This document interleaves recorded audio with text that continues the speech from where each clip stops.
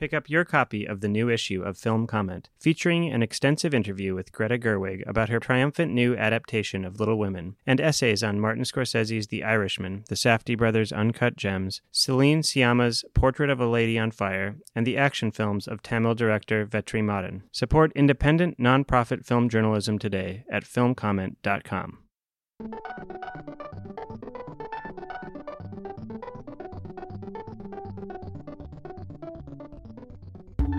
Welcome to the Film Comment podcast. My name is Nicolas Rapold, and I'm the editor-in-chief of Film Comment. It's a busy couple of months for moviegoers as hits from festivals make their way into cinemas. That means it's time for another new releases episode, where we talk about some highly anticipated titles. Joining me for this discussion are Devika Girish, assistant editor at Film Comment, and Michael Gillespie, associate professor of film at the City College of New York. Among the movies we get to talk about are Atlantics, The Irishman, and Portrait of a Lady on Fire, which is coming out soon in December. Let's go to our conversation. Welcome to the Film Comment podcast. I'm Nick Rapold, editor-in-chief of Film Comment, and this is our latest edition of new releases, and that will be us just talking about movies that are out, that have recently come out, or that are tantalizingly around the corner. It's been a while since we did one, I think probably because we've been talking about a lot of things at the New York Film Festival, during the New York Film Festival, but now some of these movies are already coming out, so we can talk about them now that you've seen them. I'm very happy to be joined by... My name is Michael Gillespie. I'm a film professor at the City College of New York. I think I do a lot of research and writing on issues around the idea of black film, visual historiography, and popular music. Well, welcome. This is your debut run on the podcast. I hope it's entertaining. So far, so good. So far, so good. Okay. What listeners can't see is that I'm juggling with one hand, so that's part of the entertainment here. Ambidextrous soul that you are. That's right. And of course, we also have Devika Girish. I'm the assistant editor. Devika's also the author of our cover story in our new issue, November, December, Little Women, a blockbuster interview with Greta Gerwig.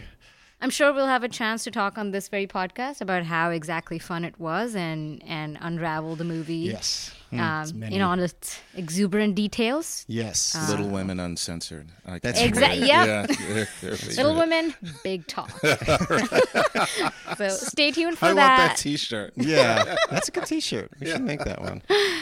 But yeah, definitely get a copy of the issue. Yes, pick up a copy of the issue. I might say so myself. Something to look forward to. But let's dive into what we've been seeing. So I thought we could maybe start off with Atlantics, which was a big hit at Cannes, and then again at the New York Film Festival, and of course Toronto. Just each new successive wave of audience that discovers it, I think. It's only deepened in its appeal. So I feel like I might have already talked a bit about it before, so I'll cede the floor for whoever wants to dive in and just get into it a bit. One of the things that I always insist on doing is refusing to read anything about a film. I know at one point when I was starting grad school, it was important for me to kind of build my knowledge by at least being familiar with what had won at Cannes and at Venice, and it played at the New York Film Festival over the years. And so I was very excited to see the film, being deliberately clueless about what I was going to be seeing. I think from the start, I was thoroughly adored that opening tracking shot when they're all in the back of the truck going with that kind of telephoto shot. And so things are coming in and out of focus, and you have that very eerie kind of grinding and droning score that's going on as well. Yeah. I was particularly struck by, there were a few films that I saw at the festival which played this kind of genre bait and switch with me, where I was, I mean, the thing for me is that when I think about genre, I'm always thinking of it and as kind of a discourse, that it's not this kind of static category. Right. And so I had a particular expectation about Atlantiques that suddenly, and I welcomed the direction that it ended up going by the end. And I found it very comparable because I think I might have seen Zombie Child in the same day as well. That again, where you see a film which seems to be engaging with a particular kind of modality, and then it drops into it, and it was quite stunning. But I particularly enjoyed this measure around. I suppose we could think about it as embodied haunting. Mm-hmm. Yeah. That seemed to be almost a recurring, mode at I don't know, the festivals in the past few months, if only between those two films.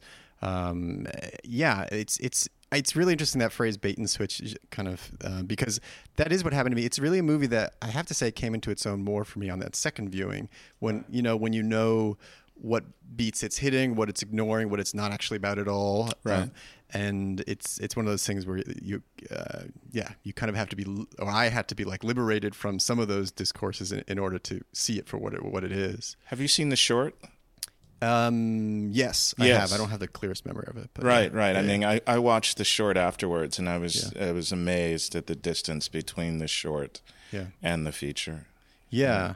It is a kind of, and also just between the feature and her other kind of short and mid-length work, which is very provocative for me, but still felt a little conceptual, and this felt much more lived in. I mean, partly just when you're shooting in a location like that, and just you have that amount of time to live with the characters, I think it just reaches a different level. I saw it at TIFF, and I was absolutely entranced by it. I do think, for me, it is one of the best films of the year. Right. And one of the films that has lingered most in my mind since I've seen it. The scene that you just mentioned of these, basically these young teenaged construction workers on a truck through the streets of Senegal after they've been told that their months of back pay for their back-breaking work is deferred once again. Exceptional electronic score. We have an interview with her also in the new issue. So just want to take this opportunity to plug that. Yeah, I've been enjoying listening to her music. Me too. I've been listening to her albums on repeat since I saw the film, and what she does, that particular scene also stands out to me because of the music. That's one of the reasons it really just lodged itself in my brain. Right. And also to just give listeners a snapshot of the plot. It's You're about... gonna spoil it for them? Well,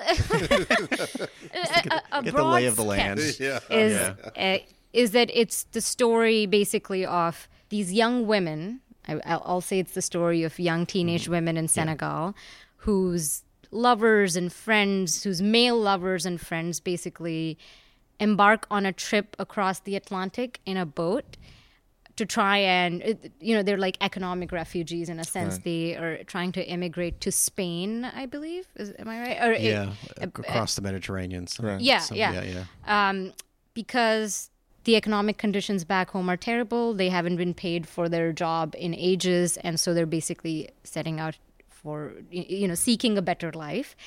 And the film explores what that does to those left behind. And it does that in a very interesting way, as you just described it, as this embodied haunting. It animates the myths of the jinn, this sort of Islamic Arabic myths of possession. I don't know, it just brings together these various narratives in a way that struck me as so elliptical and so it's surprising, really. And so bait and switch makes a lot of sense, but at the same time, it's so fluid and seamless that it's almost not a bait and switch. It just flows together and in keeping with what I think is this theme of water and the ocean and the way it encompasses various strands. And so the story follows this young woman, Ada, I think her name is. And she is in love with a young man named Suleiman, who we see in that beginning shot in the truck. And then he disappears along with all these other men overnight. And we discover that she is promised to another man. She has sort of this arranged marriage with a man whom she doesn't love, this rich like foreign educated, sort of some kind of entrepreneur mogul.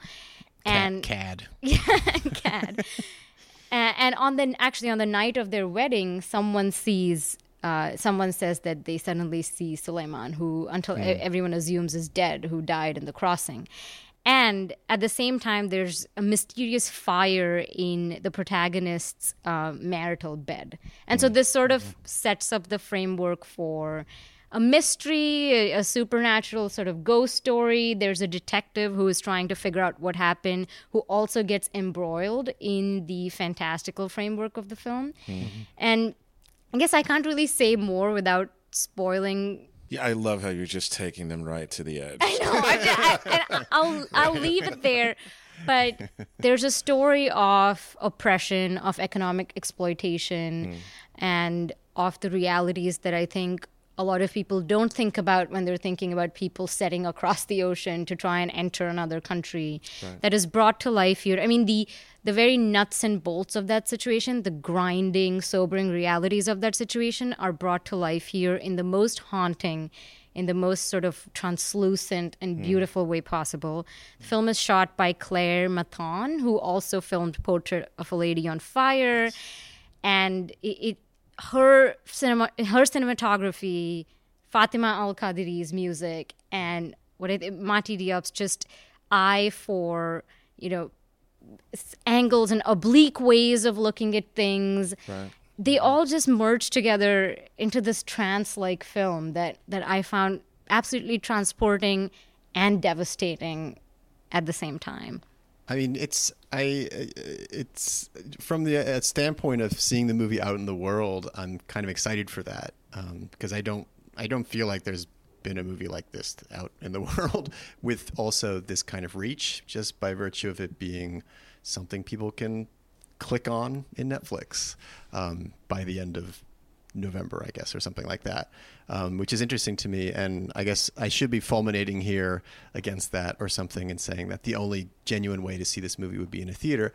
I do think that's the best way, but there's also, because of its virtue of it being kind of like mesmerizing and trancing and something you could like curl up with and get lost in, it does strike me as an interesting like home televisual experience as well.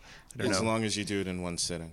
Yeah. Oh, well, yes, of course. And yeah. I hope, and yeah, I agree. If you have a good sound system, I hope, because so much of the movie is in the sound. Yeah. And I think what I was saying earlier was the movie really foregrounds desire as a way to understand all of these realities. And it sort of reminded me of Beau Travail in a few scenes of dancing in a nightclub where there's this play of neon lights and the movement of bodies. It reminded me of certain scenes from that film. Yeah. And I was thinking a lot about how, like that film, desire and, the unsaid longings of love become such a powerful metaphor to explore, definitely. the narratives of immigration, which is, there's a lot of films about migration and refugees nowadays, just because, it's such a present theme in today's world. But I think few have taken this approach of exploring it through specifically, teenage or young desire, and which is so wrecking that it really captures the scope of that phenomenon in a way that I found surprising. Yeah. No, that was what you said was fabulous. I mean, there aren't very many stories told like this, because usually the question of economics and migration is approached strictly as a measure of content. There is no real formal or any kind of formal experimentation is not necessarily a motivation for the film. The way that you're talking about bodies and desire reminds me a lot of Lauren Berlant's work. Her Desire Love book is most especially, where she talks about desire as the way that we attach ourselves, how we anchor ourselves in the world.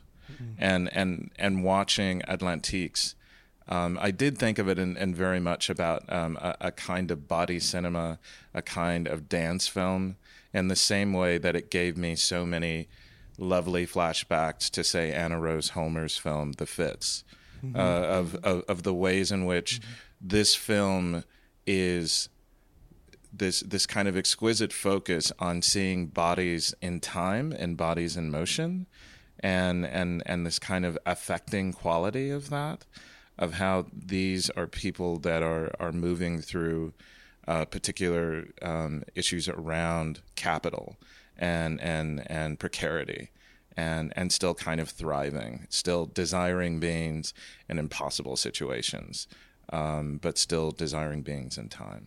Yeah. No, that really resonates for me. Especially the idea of dance as some kind of free space that's neither here nor there, and especially that club, the way she films it.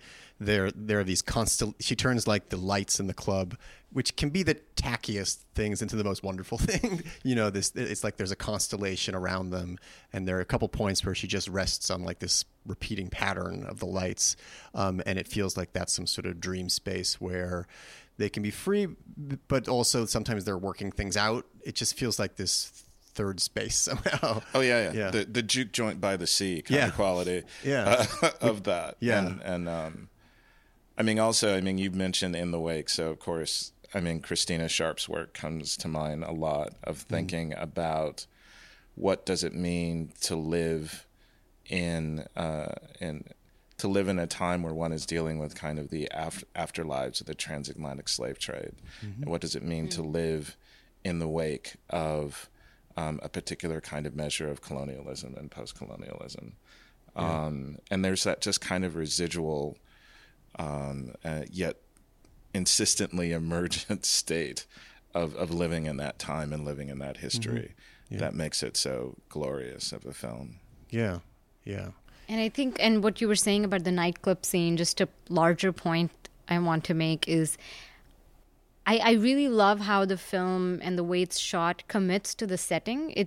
I think it's gorgeous the way light and movement and surfaces are brought together. At the same time, I sometimes feel like certain films like these can over aestheticize the setting in a way that removes you from the setting. Right. And here, the film really captures the texture of the place. This nightclub seems totally ethereal in keeping with the themes of the film, and vibrant and gorgeous. At the same time, it's like a rundown little shack run by these teenage girls by the sea, Yeah. And she manages, what you were saying about the third space, I think Mati and the DP, Claire Mathon, they really managed to capture that, the space in its actual sensuality and physicality, but also finding ways to make it exceedingly beautiful. Oh yeah. And that's pretty remarkable too. Yeah. Right.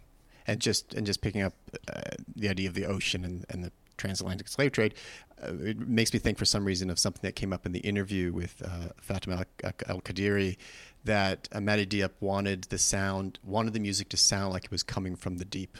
I don't know. I just found that kind of amazing. Yeah, that's what I was like struggling to say earlier, I think. And the thing is, every time I try to talk about this film, I genuinely cannot find the right words because I find it very ineffably affecting. Oh, yeah. Yeah. And I don't know, there's something about the metaphor of the ocean that describes everything about this film for me. Yeah, so I can't really put it in words how, but the whole film feels like it flows, it's fluid, it's oceanic, and, it's the metaphor of water just works perfectly for it. And drowning. And yeah. A spectatorial kind of and drowning. Evaporating. Yeah. And the sun setting on all of it as well. Well, I think we have a good maybe couple of segues there to by way of Claire Mathon and by way of Desire, and maybe also by way of kind of re-examining and re-experiencing the past with Portrait of a Lady on Fire, which we showed in the New York Film Festival as a film comment presentation, and which was a lot of fun, I should also say. Celine Sciamma is, I think she declared her presidency over the course of that Q&A, which is kind of amazing. She's so funny and just whip smart. Yeah, very funny. Real pleasure to watch her live. Yeah. And well, Devika, I have to say you were too good at summarizing Atlantic. So can you do that? Can you top that? Yeah. Can you top that? But I'll do my best. Portrait of a Lady on Fire Also, we have I should say we have a feature on it in our latest Yes. issue. Yes. That, Not to be an endless promotion. by Lauren Kaminsky. It actually references the Argonauts in a very interesting way. And that essay actually opened up the film to me a lot, so I thought I should mention it. Yeah. But it's set in 17th century France. Do you remember the particular location of the film? Yeah, she was asked, basically it was said, this is in, Brittany. And she says that, yes, but we're not saying that. I don't know why. Right. Seems like maybe a French thing. And the husband, there was also that kind of geographical issue for me about the husband coming from Milan or somewhere in Italy. Right. So there were issues around, there is some mention about how long of a trip that would be. It's true, yeah. It's Well, a long overland trip. Maybe we'll just say in a shoreside, a craggy, undisclosed in an coastal location. indeterminate or maybe unknown to this particular group. Longitude, Shoreside. latitude unknown. But, Yeah. Sort of remote, craggy, windswept location. And there's a noblewoman, La Comtesse, a countess. Her daughter is promised to a Milanese suitor. And as was the custom at the time, before the age of pictures and other electronic devices, apparently there were portraits made of these women, soon to be married women, and transported to their suitors who were far away so they could get a sense of what their bride looks like. And so the bride is Eloise, who's played by Adele Haenel. Her mother hires a young painter who goes by the name of Marianne, played by Noémie Merlant. Please forgive my terrible French pronunciations here. You're brave. I'm doing the best. I got the titles down. I'm not saying directors' names. I'm doing the best I can. Anyway, so this painter is hired to do the portrait, and we actually open with her. The film is from the point of view of Marianne. Right. And we open with her approaching this place on a boat, and she's carrying this canvas. And she comes in basically with no knowledge of the task other than, she just knows she has to paint this portrait. She doesn't know who this woman is, what their background is. And soon she realizes that this woman's older sister was initially promised to the same man. Right. And that she that she recently died because she jumped off a cliff in order to not go through with this marriage. And that the woman that she's about to paint, Eloise, is also very stubborn. And she refused to sit for a previous painter who tried to paint a portrait. Right. And therefore, Marianne basically has been hired to paint this image in secret. So she has to pretend to be a companion who takes Eloise out on walks and then furtively takes sketches and do the painting at night, which is already such an interesting set of rife with all sorts of narrative and erotic possibilities. Yeah. And then again, I will again leave the plot at the brink of where it enters spoiler territory. But basically, they get closer and closer. They fall in love. This is not a spoiler. This is a Celine Sciamma film. It's a lesbian love story. But the way it ends is genuinely quite surprising, and it's. The narrative is quite bare bones. It's a story of two women, an artist and her muse, falling in love, and their love ends in somewhat predictable ways, in ways that you would expect off the time. But it's in the details of how their love develops, in both the emotional details and the intellectual details, because this is a relationship between a painter and her muse, both of whom are women in the 17th century. That's where the film, I think, gains its really stunning richness. It brings in a lot of erudition, I think, and a lot of literary and artistic ideas that I was not sure that the film would be able to sort of imbibe them in the totally affective and emotional way that it did, because it could seem like a schematic move, but the way in which, again, coming back to Desire, the way in which this film folds those those more intellectual ideas into a really fiery and kind of explosive exploration of desire is remarkable again. Yeah. I mean, I was surprised by how much I was thinking about an erotics of portraiture, of the ways in which the film is so deeply attentive to thinking about the process of the construction of a portrait, Right. and how that detail quickly crosses over into this kind of burgeoning love story between the two, and how that gets articulated, I found quite fascinating through the canvases. I mean, that opening sequence that you talk about when she's coming over the boat and her canvases fall in the water and she jumps in immediately, I was taken at that point immediately.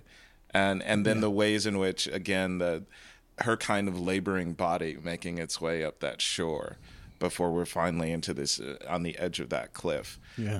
Again, this was another film where I refused to read anything, and in every case that I saw of the films during the festival, it was a great joy. Yeah.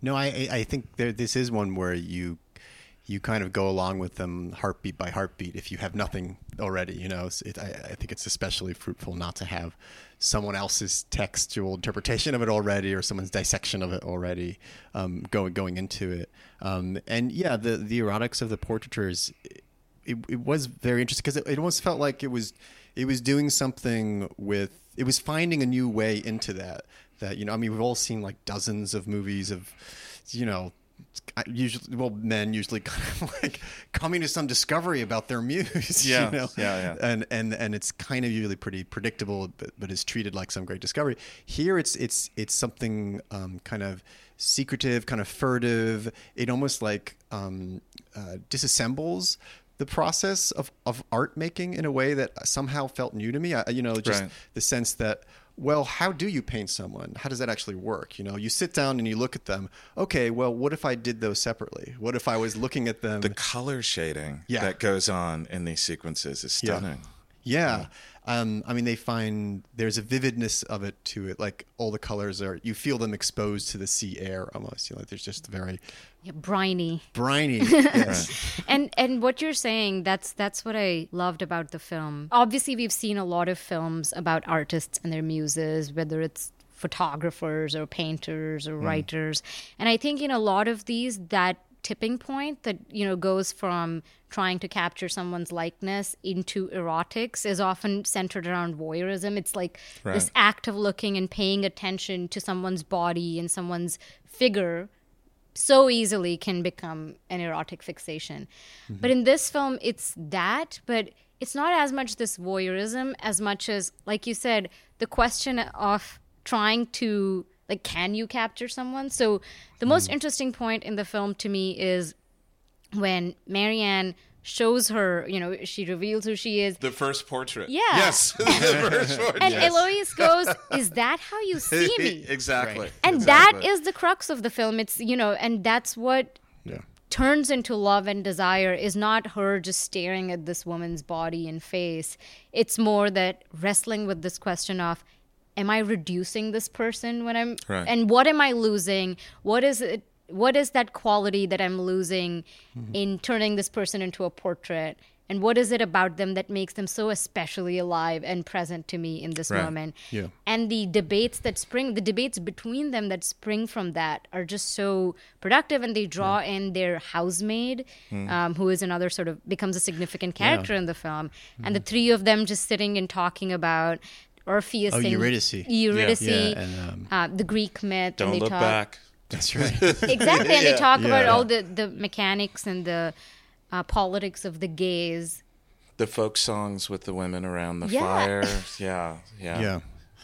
I mean, to me, I was, at some point, I just had a cheeky time appreciating it as the most, as a perfect critique of classical art history, of the ways in which it demands and disputes the kind of issues around power, of the ways in which there's been too much romanticization around the artist and the muse, which is always usually thought of and as in terms of a singular approach. I mean, you're seeing an art process which is very much driven by a kind of reciprocity, of where the muse is not mute. The muse is actually as legitimate a player in the process as well, and they both kind of blossom in a fabulous way. Yeah, absolutely. And relatedly, this is an insight I'm totally stealing from the feature by Lauren. yeah. And she talks about this in such an intelligent way. I found it very captivating. Is that the film is also talking about the gaze. It's really a film about the gaze, about the workings of the gaze, both in its observational and its desirous, workings. But it's thoroughly a female gaze. The object is a woman. The owner of the gaze is a woman. This filmmaker is a woman. And so it's opening up all these other possibilities about how the gaze works and how it's politicized that are outside of the usual just binaries. Right. We tend to, think of the gaze within, and we just think of the male gaze as this default position, especially in erotic situations. And this film is just opening up all these other possibilities for how the gaze might operate and all these other viewpoints through which you can enter an image. Right. Yeah. I mean, it actually sent me down. I mean, there were two films, strangely, which I ended up thinking a lot about after I saw it. I mean, particularly in terms of the dynamics of looking. One of them is Nagisa Oshima's In the Realm of the Senses, and particularly in terms of its emphasis on this measure of watching within these spaces. And the other is the Anais Nin character in Henry and June. There are some incredible sequences there which are exclusively through her POV, or at least an emphasis on her watching, which disputes, say, Henry Miller's impression of what's going on in a particular sequence. But I mean, in general, what you said was totally a part of what's incredible about the film, of again kind of inhabiting. I mean, because if you look at that landscape, we're not in the tropics. This isn't like some space where you can expect to see a cornucopia at every turn. Right. But it becomes a thriving space through the kind of mutuality of these two characters. Pick up your copy of the new issue of Film Comment, featuring an extensive interview with Greta Gerwig about her triumphant new adaptation of Little Women, and essays on Martin Scorsese's The Irishman, the Safdie brothers' Uncut Gems, Celine Sciamma's Portrait of a Lady on Fire, and the action films of Tamil director Vetri Madan, plus Rossellini's history films, streaming Adam Sandler, composer Fatima Al-Qadiri on Atlantics, and much more. Support independent, non-profit film journalism today at filmcomment.com. Well, maybe now I'll kind of mischievously take us on a bit of a U-turn into Dude Town or something like it. Nick's like, enough women. Enough women. No, not at all. I mean, there's so much more we could say about both of these films. I'm curious, where the hell are we going? Dude Town, of course.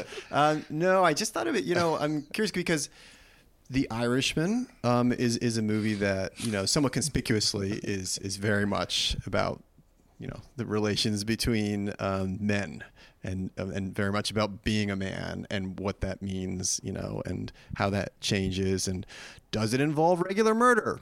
Personally, no. Yeah. But that's also a movie that's coming out. I think it'll be soon to be out when this comes out. I believe November 15 is the 15th, okay. release date. All right, so that's in the mix too. This is a movie I would say no to watching at home. Maybe more definitiveness than other movies. But The Irishman, I don't know. This is Scorsese's kind of summa, I guess you could say, in the sense that it seems to sum up and recapitulate a lot of things he's done. It has the feel of a elegiac or late work in a way, because and just the scope of it, like a man's life, right. The whole span of it. And it's actually a movie that I'm I feel like I've experienced a little differently than some people. I've somehow had a more morbid experience of it. I've just somehow really zeroed in onto the predominance of death throughout it, and not just in the sense that it's going to be all of his life. So from him being a guy in the army in World War II, all the way to him being in like a nursing home, which is what bookends the movie. But just it being like suffused with like death, and a kind of living death also of just the routine of his life, and the sense of putting so much into this life and everything you've got, all the loyalty and love that you can or can't express, and coming out at the end of that. And yeah, so I don't know, but also I just feel like there are a lot of killers in on TV. Well, I don't know, generally. I mean, so I was at that, when was it? 9 a.m. on Friday? So was I. Yeah. All three of us, I guess. I mean, I just had enough time to get my catheter worked out, and so it was all good to get ready for that. Yeah. I came out of as I was watching it, there were some moments where I was just completely nose wide open and smiling along the way, but it was more for me about recognizing the kind of history of my own cinephilia, of recognizing who Scorsese is, the type of film that only he is capable of making, or more importantly, the type of film that only he is interested in making, right? That his kind of consistent motivation to kind of his very distinctive epic swagger. I found the film, I was very surprised by the arc, particularly the last third, which for me was a kind of, in terms of speaking to your morbid point, that the kind of chilling consequences of this life. You die alone, or there's no kind of riding off in the sunset moment. Yeah. I mean, throughout, the number of times that we're introduced to a character and immediately told, January 12th, 1998, shot in the back of the head. I mean, there's just this kind of random of tally of disposability. It's an epic disposability tale. Which for me, there was another film, The Traitor, that I'd seen The Traitor just before I had seen The Irishman. Oh, wow. And then that's a lot. And for me, there was something about the distance between those two films, which also taught me or revealed to me a bit about the later statements that Scorsese has made about the difference between that we don't live in a time where there is enough cinema of mystery or cinema that takes risks. And for me, The Traitor does that in a way that The Irishman doesn't. And more importantly, can we hold The Irishman to the same standards that Scorsese insists on? So I came out, I was excited, I was happy, but there was a little bit of, I suppose, ambivalence about the experience. Where was the shortfall for you in terms of the movie? What was it? The sense that you just see. Well, let me be clear. I enjoyed the film. It's fine. It's just that the comments that he made later on about a particular kind of cinema that must be mysterious and take risks is not that film. It's not. The Irishman is not that film. Right. It's not that film, and I also don't feel particularly invested in the kind of canonical arguments as well. Because I remember when I moved to New York in '95, and then the very next year we had Susan Sontag's the Decay of Cinema and the Death of Cinema. And it's just, I get really tired of filmmakers who are like, "You kids get off my cinema lawn," and then I adore the fact that Hitchcock means so much to him. But what I saw in the New York Film Festival is not bound by that kind of generational canonical code. But yeah, I like The Irishman. I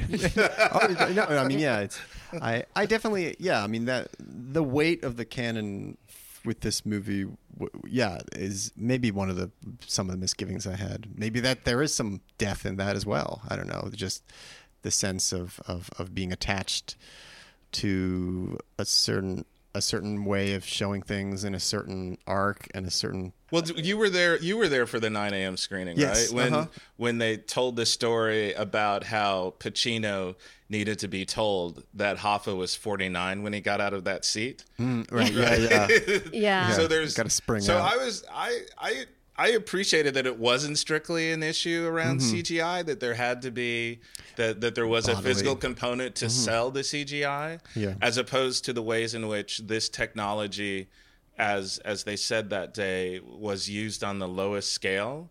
So really, if you want to see this technology on its highest scale, you have to see Will Smith's Gemini Man, right? Yeah. So, which actually made me interested about a Will Smith film. I might have to see what happens when this technology is really opened up. But on that micro level, I was convinced. Yeah. I was convinced. Yeah.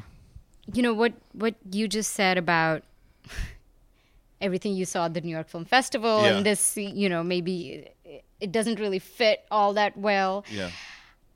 I didn't walk into this film really expecting to like it. And not because I don't like Scorsese. It's just these films that we just talked about, those were the films I'd just seen in festivals right before. They're such different films, and this seemed like an odd film for this moment in time. Right.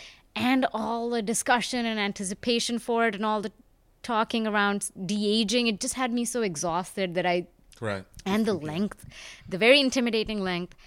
And I was surprised by how moved I was by it. Right. And one of the reasons I hope people get to see it in theaters, it's sadly not going to be possible for everyone. Right. But one of the reasons is really duration is such an important element of it. You have to sit through the film.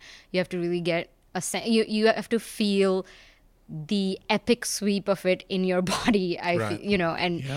And so as it's charting the life of this mobster gangster Frank Sheeran, played by De Niro, from this young upstart, and as he's rising through the ranks of the mafia and gets really embroiled into the mysterious death of Jimmy Hoffa. Right. There's something a little bit muddled, I think, about how the story is told. I think the length, even 3.5 hours, seemed like it might have been an effort to get it to that length. And so my initial impression was, this is sort of ungainly, it's muddled, there's loopholes, there's certain scenes that don't make sense to me completely, that feel really decontextualized. But still, what I walked away with was just the fact that it was so imbued with real feeling. That took me by surprise. It's just such a genuinely moving film. It's a film in which all these mechanics, all this drama of disposability is still undergirded with so much emotional elegance and sort of a genuine sense for what this means in a person's life, what this means for a generation's, morality. And also, at some point, I was like, you know what? I just have to, sometimes you just have to step back and be like, I'm just going to appreciate the craft on display in this film.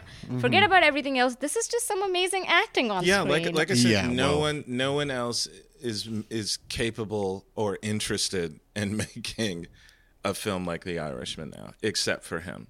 And I really adored that fact. Yeah, I mean, the performances are powerful. Seeing all these legends together is a real treat, and maybe that's sort of that might be sort of like a canon fetish kind of thing to say, but it genuinely is such a pleasure to watch them all act together and bring and turn the roles that we've seen them play over all these years into something else, into something that imbibes the awareness of their age and of their place in popular culture today.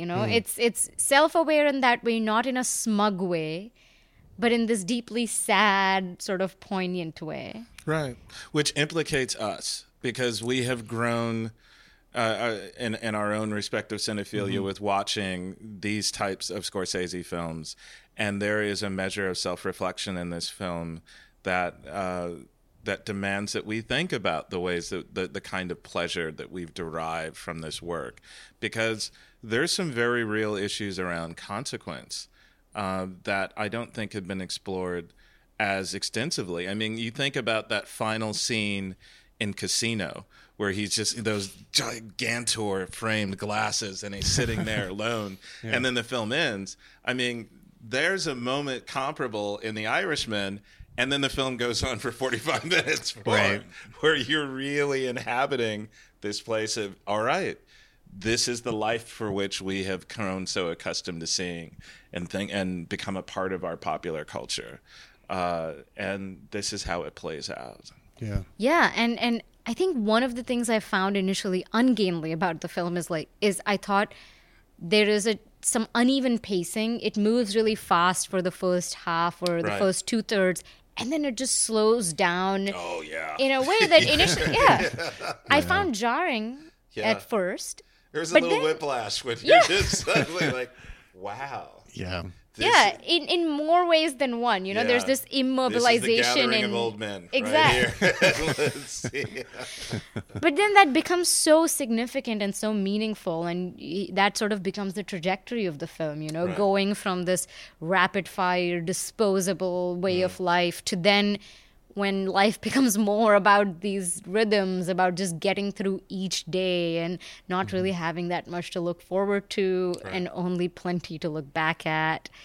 And the fact that it's that towards the end, it becomes this sort of drama about, how to get through life, to get through life in its later stages. And the fact that, that comes at the end of this mob epic it's just not something I can't remember anything like this, having seen anything like that.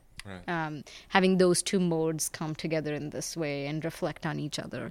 So at the end of the day, for all its flaws, I found it wonderful. I found it wonderful, and I will always think of it, as I said, in terms it's one end of a self-reflexive pole, and the other is definitely the traitor for me. And then there's Dirty Grandpa, of course, somewhere in the mix. I would have said BoJack Horseman. But wait, De Niro's in that? No. I know. I'm just talking about characters having self-reflection. Oh, right. yeah. That's the crucial reckoning of self-reflection. BoJack, he just takes off the mask. And it's actually De Niro all this while. Yeah. It's one of the great twists, definitely. Well, I think that might be a good way to come to the end of the road, so to speak, for this one. Any final thoughts or any final films you want to throw out there? There's plenty more we could talk about, but I don't know. I suppose I have I would love to just say that for people that give a shit about film, to any time that you're reading a piece, it would behoove you to do a search about who's doing the writing.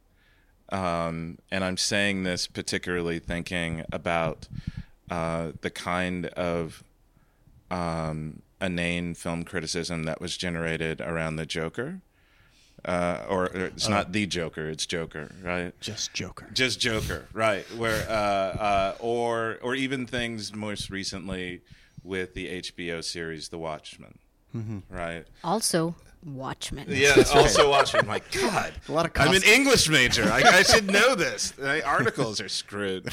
I mean, I understand that we are in a very crucial historical and cultural moment, but I still think that film criticism has value when it's being practiced by people who actually have training. I'm amazed at the amount of film criticism that's being written by sociologists, by political scientists, by people in general who seem to have this opinion that, oh, I have a TV, I like films, I can speak on them, and major newspapers publish their work, and this work circulates, and it's not good. So please Google whoever you're reading and find out, do they actually have any training in film? Right. Or are they just a person with an opinion? Yeah, well, you know what they say about opinions. But take them to Poughkeepsie. That's what they say. Take that mess to Poughkeepsie. I have a final note also. Oh, please, yes. I didn't say this when we were discussing The Irishman, but that is also in our latest issue. And It's Nick true. wrote about it Oh. and Oh, about really? I death did, and yes. morbidity. So There's just a little rain cloud over my head the whole time. It's like Pigpen and Peanuts, except it's over my head. Yeah. And can I quickly just say, what was another film that I thought? I think Pedro Costa's film is my favorite of the year.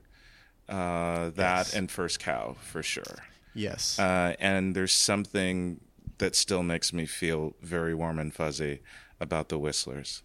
Yes. The Whistlers. I love just thinking about that film. Yeah, me too. That's a movie that you just gave 3 reasons to look forward to next year. Right. Next year, and Garrett Bradley's short film America. Oh yeah, which I interviewed her at Sundance, and I did a little feature. Oh, comment, fabulous! Oh, and that's right. The film. Yeah, that's a good piece. Yeah, yeah. It just discovered it by complete chance because some people were talking about how good it was at Sundance. Right. The same day, I just met her at one of these lounges, and we just talked for 2 hours, and I adore the film. She is brilliant. Yeah. It's one of my favorites of the year as well. And it just got a week-long theatrical run at BAM. So, you know, I was a part of the roundtable discussion with Nicole Fleetwood and Raquel Gates. oh great. But I wow. mean, what Ashley Clark was able to do at BAM, I think, is why sometimes if you like film, you should really follow curators closely, because his curation around America was curation as kind of an act of study, of to be able to curate that film every night in a different way to appreciate just how it resonates. Yeah. Absolutely, yeah. And thanks to that week-long run, people can include it in their best of year lists because Give me the officially best of your list and buy your plane tickets to Houston, where Garrett's solo show, her first solo show, Oh great. is getting ready to open at the Contemporary Art Museum of Houston. Oh wow, that's Yeah. great. Yeah. Okay. So yeah, these are your to-do lists, items on your to-do list. Plenty to look forward to. All right, well, I think we can wrap it up there. But thank you both for a wonderful journey. Thanks for having the heat on in here. that's why we're here. That's why I'm here. Film comment. We'll leave the light on. All right, take care. Bye-bye. Thank Bye. you. You've been listening to the Film Comment Podcast with music by Greg Einge. You can subscribe to this podcast on iTunes, Google Play, or Stitcher. Film Comment is a bi-monthly magazine published by the Film Society of Lincoln Center. Since 1962, Film Comment has featured in-depth features, critical analysis, and feature coverage of mainstream, art house, and avant-garde filmmaking from around the world. Visit us online at filmcomment.com to purchase a print or digital subscription to Film Comment, or check out our app available on Android, iOS, or Kindle.